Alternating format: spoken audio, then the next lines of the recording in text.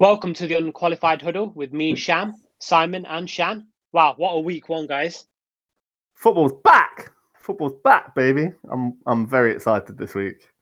Yeah, and if week one's taught us anything, and I think it turns out like this every single year, is that we know nothing going into the season. Yeah, true. It's true comment. I mean, it started off with Thursday night football, which was a live wire of a festival.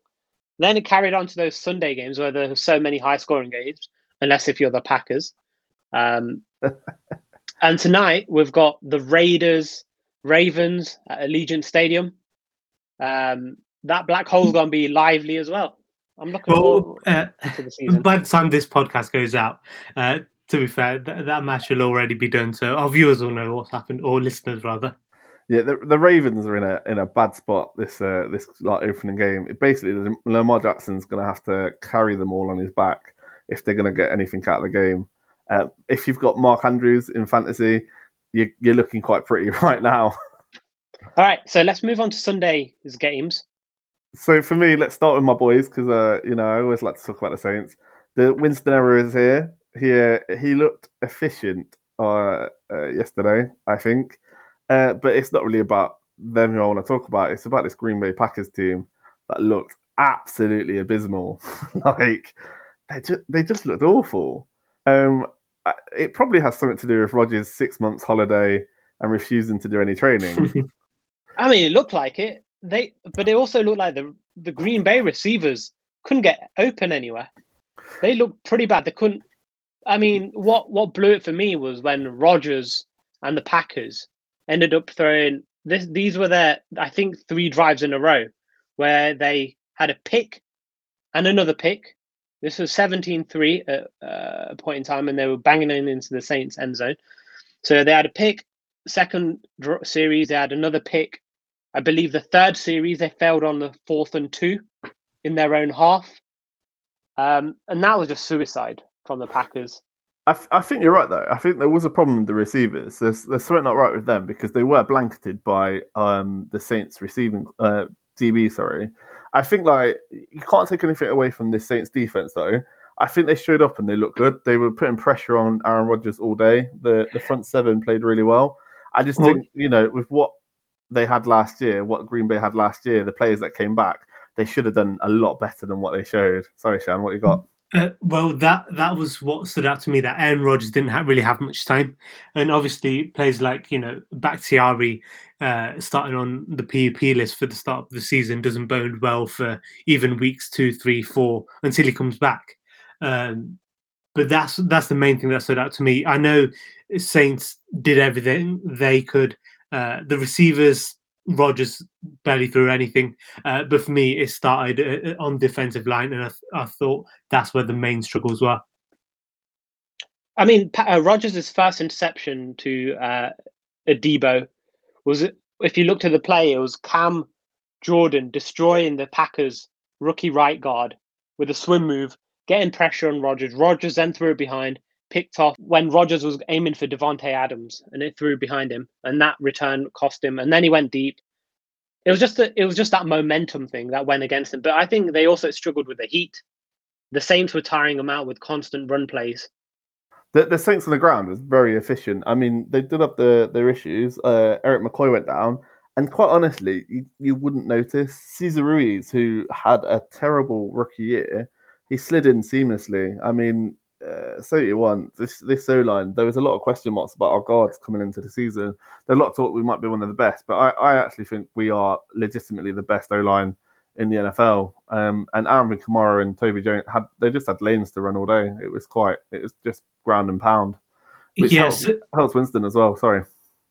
Saints are probably going to be friskier than I gave them credit for at the start of the season. But is anyone actually worried about Green Bay? No. I mean, for me, it is, as Aaron Rodgers would say, relax, because they're the only team worth their salt in that division. I actually am. I mean, you're right in a sense that all of the NFC North teams lost opening day weekend. So you're right in some regards that they are the only team in that division. However, unless they start getting their act together, which they can do, don't get me wrong, it's week 1.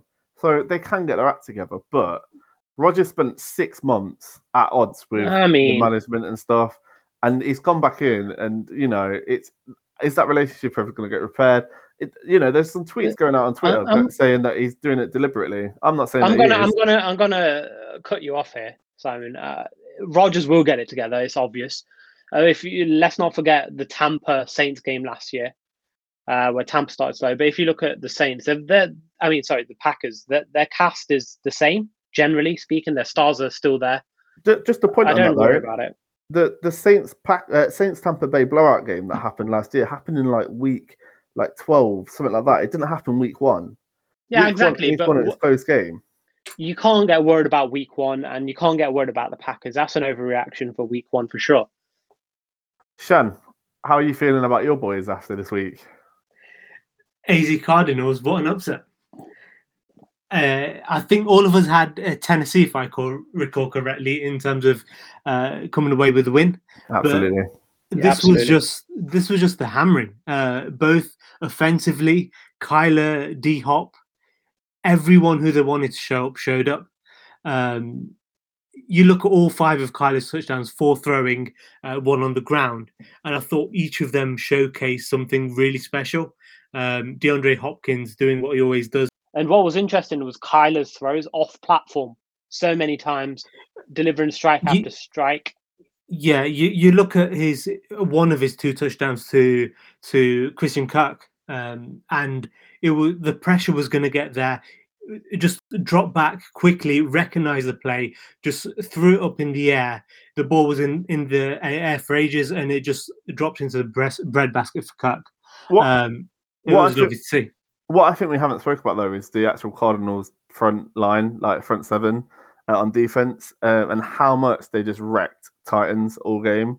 I think Taylor Wan put on Twitter, put a public apology out to Chandler Jones and also the Titans fans, and thanked Chandler Jones for humbling him as he conceded 3 sacks to him on the day out of Chandler Jones's 5 sacks. That man's likely, if he carries on this form, going to beat the sack record, I think, this year, especially with JJ Watt playing the opposite side. Is anyone going to bring begrudge a new sack leader after the circumstances that Michael Strahan got his record? I think he has a chance to break it with this hot start. This is the highest amount of sacks. Well, there's only 3 players with 5+ sacks in week 1 in NFL history, and I can't even remember the other 2. There was a long time ago. Chandler Jones put in a clinic there. And let's not forget that 2 of them were strip sacks as well, which were game-changing plays. And it wasn't just Chandler Jones. Obviously, he definitely deserves to get paid, sort of like what happened with TJ Watt. But basically, whatever Chandler Jones asked for, in my opinion, he needs to get paid. But you saw Isaiah Simmons take a huge step from last year. The first-round pick, Zaven Collins, Jordan Hicks, they all played their part. And Byron Murphy popped out as well, which you did have question marks of this Arizona secondary, particularly with the departure of Patrick Peterson. So let me ask you both a question quickly. Sorry. So when we spoke about this team last week in our previous podcast, we said that Arizona Cardinals are likely going to be bottom dwellers in that division. Are your thoughts still the same now after this week, or have your thoughts changed on that? My thoughts are staying the same because all of the NFC West teams won this week 1. And I still see them having a struggle to get out of that division, only due to the fact that I don't trust them to be consistent. Based on that performance, I did think that Arizona was the only one to topple into the playoffs out of all of our playoff picks. But for me, Arizona are definitely, I wouldn't say favourites over the Rams, but I'm going for second in the division and a wild card slot. That offensive performance was surgical, and that defensive performance, no one's going to be wanting to play against them next week, which the Vikings have that assignment. So I'm going to quickly move it on. But the reason I said that, and I'll lead it off, is the NFC West looks incredible. You had the Seahawks putting on their muscle against the Colts, who everyone rated very highly coming into the year. You had the 49ers flexing their offense with a lot of package. Well, you had a Trey Lance package in there. And then nearly had a Jared Goff come back as well there. Yeah, and then you also look at the Rams' dominance in Sunday night's late game, and they really flexed with their deep passing Stafford package. You could say that he wouldn't have done well. Sean McVay wouldn't have ran with someone like Jared Goff. But that NFC West, if any team's gonna have to play them this year, that's going to be tough, no matter which team you're playing. That's one of my hot takes as well from this week. The NFC West is what we thought it was. Yeah, I was going to say it's quite scary. The teams that are in this NFC West, because now looking back at like playoff predictions and stuff, you would try and predict all four, even though it's probably not statistically possible for all four of them to reach the playoffs. They potentially might be the four best teams in the NFC. Yeah, outside of Tampa Bay, yeah. They legitimately all look really good. Like say Seahawks, their defensive front was dominant against the Colts, who like their offensive line is meant to be one of their strong points of the team. The Rams with Stafford leading the way, he just looked good. Like I watched back some of his throws. He just looks like so much better than he did in the Detroit offense. I think the McVay rub is really helping him there. And this 49ers, so long as they stay healthy. And stop like having a breakdown mid-game and nearly letting my hero Dan Campbell's Lions back into the game. You know, if they played like they did in the first half, essentially, then yeah, these are four scary teams. Just on the Rams as well. While Stafford and the Rams team were dominant, I think they're still in third gear because you saw some of the bootlegs that with Stafford you weren't sure how he was going to mold to that offense, and you could see that it wasn't that natural. I mean, he's still that talented. Sean McVay's scheme's that good that still this offense was the next level. But I think this offense in particular is still going to take strides later down the season. Yeah, and they couldn't even get the running game going in that game really until very late. And you fear for when the Rams get it all together, they're going to be tough offense to stop. You don't know where you'll end up having to. Well, they'll be scoring from. They'll be scoring from all directions. Their offensive line held up well as well. And just going back to Seahawks again, Carlos Dunlap, he looked so rejuvenated since his trade from the Bengals. He was causing Carson Wentz all sorts of issues along with the rest of that pack. Carson Wentz looked like how he looked in Philadelphia a little bit, where he holds the ball on a bit too long. Granted, he hasn't got receivers here in Indianapolis who I fully trust either. Moving on from the NFC West, love. Let's talk about the NFC East in a minute. And the teams that we both assumed would be the front runner, I do not believe that they're the front runner anymore. This Eagles team looks a little bit scary. I've watched some of the game film. Jalen Hurts looked incredible in his game against the Falcons. Yes, it's the Falcons, but this offense is really well built. Jalen Hurts to Devonta Smith connection is real. That connection was lively. There was a lot of balls thrown his way. And Jalen Hurts looked quite efficient. I wasn't expecting this. I don't know if many people were. I had the Falcons winning this game, I believe. And I thought Jalen Hurts would lose his job quickly. I just want to see a few more weeks before I anoint anything on the Eagles. But that was an impressive win regardless. Well, it was a total shutdown of the Falcons' offense. I think with the Eagles, though, I think what you've got to look at is how they're built. They're built in a similar fashion to what the Saints are built in, whereby they build from the trenches outwards. So you look at the offensive line and the defensive line for this Eagles team. When healthy, they potentially are two of the best lines in football. But that's been the problem with the Eagles, is health for the last few years. They've always had a good rotation on the D-line the last few years. The O-line, you look at their left tackle, Jordan Mailata, out of Australia. They paid him big bucks to be their left tackle. He's only played 10 games, but he was impressive. There was no one getting around him last night. What I would want to say, though, is I would want to see them against a bit of tougher opposition because this Falcon team stinks. they might Yeah, definitely. they might get better as the season goes on, but as they showed, they don't have a lot. Matt Ryan looks done, to be quite honest.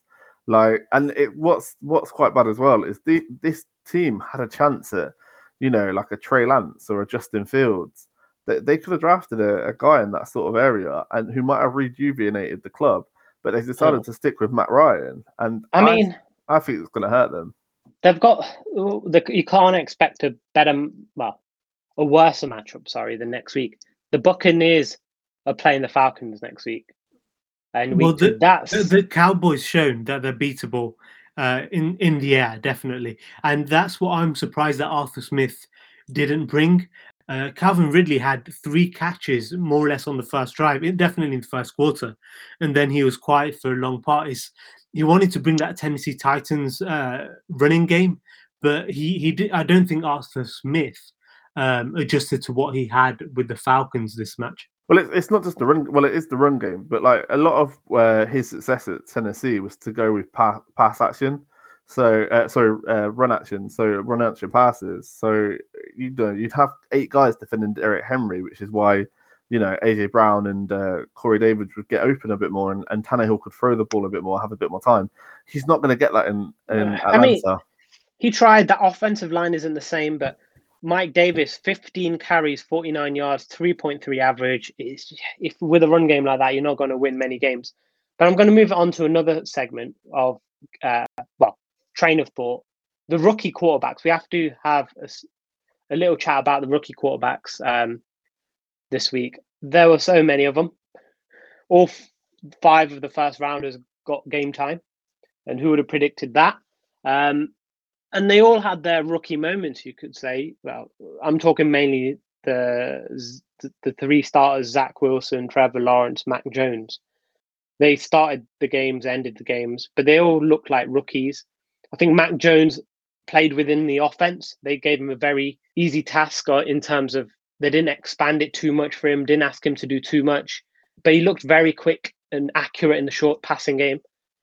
They tried to beat the Dolphins as a balanced offense. The Jets, Sorry, just coming back to this a minute. Sorry, they didn't try and beat the Dolphins as a balanced offense. They tried to beat the Dolphins by running the ball down their throat, which is what this New England Patriots team is about now. They're trying to run the ball a lot more. Well, they're trying to protect their rookie. That's what they're trying to do. They didn't ask him to do much, and he completed 74%, which is one of the highest ever for a rookie quarterback in week 1. For me, he played well. For me, like you say, he did play well. He made the throw. It's just unfortunate he came against the Dolphins defense that could manage to force fumbles from his running backs twice when they're going down for a score-winning drive. A game-winning drive, sorry. We all know that Bill Belichick's a great coach, and this New England team was going to protect Mac Jones as it did Cam Newton when he was there. The throws, obviously Mac Jones has shown a lot in preseason that he is built for the NFL, but really the playbook is still pretty simple. They're not asking him to put the team on its back, which rightly so. But I don't think his is not Pat Mahomes. And you look at the Jets and Zach Wilson and Jags with Trevor Lawrence. Those guys, both teams were trailing early in week 1, and they ended up having to be forced to put their teams on their backs, and they couldn't do it. You could see why they were picking first and second overall. They just didn't have complementary football going, and their defenses both started off quite poorly. Yeah, and coming from behind is not easy for a rookie quarterback. They look like rookies. I was encouraged by all the rookies, including Justin Fields. Let's see how long Andy Dalton stays a starter. I don't think it'll be long at all. Yeah, you could see on the reaction when Justin Fields scored his rushing touchdown. All of the Chicago offense was really hyped up for him, and that was just a stark contrast to how the offense's demeanor was for the rest of the game. I just want to talk about Cleveland and Kansas City. We can't end this podcast without talking about 2 of the Super Bowl contenders for this year. And what I took from this game was that the Browns are the real deal. But in order to beat the Kansas City Chiefs, you need to be perfect. Mahomes to Kelsey is as good as it's ever been. Baker shown great moxie all throughout, although in the last quarter, some of the mistakes started to creep in. You had a uncharacteristic fumble from Chubb. You had an error on a punt from Cleveland, and that just allowed the Arrowhead crowd and Kansas City to work their way into the game and take the win. Yeah, I think there's a couple of points you can take away from this. First one being is now that crowds are back in stadiums, they play such a big role in the NFL. There was a few full starts on the Browns where they just couldn't hear each other when it came to getting a snaps in. You saw Baker really struggling to call plays in with the noise from the Kansas City fans. So fair play to them. My other thing is as well, I actually think that this Chiefs team is quite beatable. Because I don't rate their defense that much. They did start showing something in the last quarter, but up until that point, I didn't really think they showed much. And also, when it comes to his offense, aside from Kelsey and Hill, no one's really there's no real third option for him. So if teams could key into that, and try and maybe double both Kelsey and Hill. I think they might have a bit of a solution because you might not be able to stop the Chiefs, but you'll slow them down enough that you could potentially take advantage of their defense, which is what the Browns tried to do. It's just they lost their starting safeties early. Harrison, because he punched one of the coaches on the Chiefs sideline, which was just ridiculous. And their other safety for injury. I just think they are a beatable team this year. But the Browns looked very good in this game for me. So we could talk about this another hour really about all these games, but we won't try and bore the listeners or excite them even more. But we apologize if we didn't get to your favorite team. One thing I would say, my Super Bowl favorite, the Buffalo Bills, Josh Allen had a terrible game. That's all I'm saying, but he'll get good. I think as well, you can't cut these Steelers out. There was so much down on them, but that defense looked legit.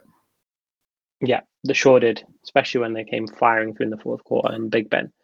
But let's move on to the next segment and give our award for the qualified player of the week. One player each, guys. Shan, who's your favorite player this week? Who's your player of the week? My qualified player of the week, and in my opinion, the front runner for the MVP. We're talking about way too early award. It's Kyler Murray. Kyler Murray. We've talked about it already briefly, but just watch those touchdowns. 5 touchdowns, 4 through the air, 1 on the ground. They were spectacular. Some of his Houdini likability in the pocket. Maybe the argument is that he's quick to run away from the pocket now and then, but that was just a video game. That game was basically a video game for him. And for me, he's my player of the week.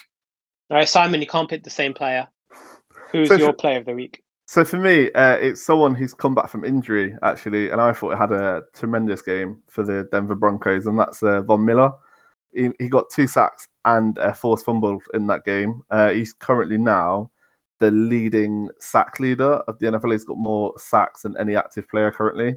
And I think he looked really good coming back from his injury from last year. So my qualified player of the week would be him. Awesome. I mean, there's so many players to choose from. I'm going to go with a guy who lost his starting job last year due to a medical error where he got injected it right into his lung. And that's Tyrod Taylor of the Houston Texans. He carried that offense through with no issues. He did what he does best, manage a game.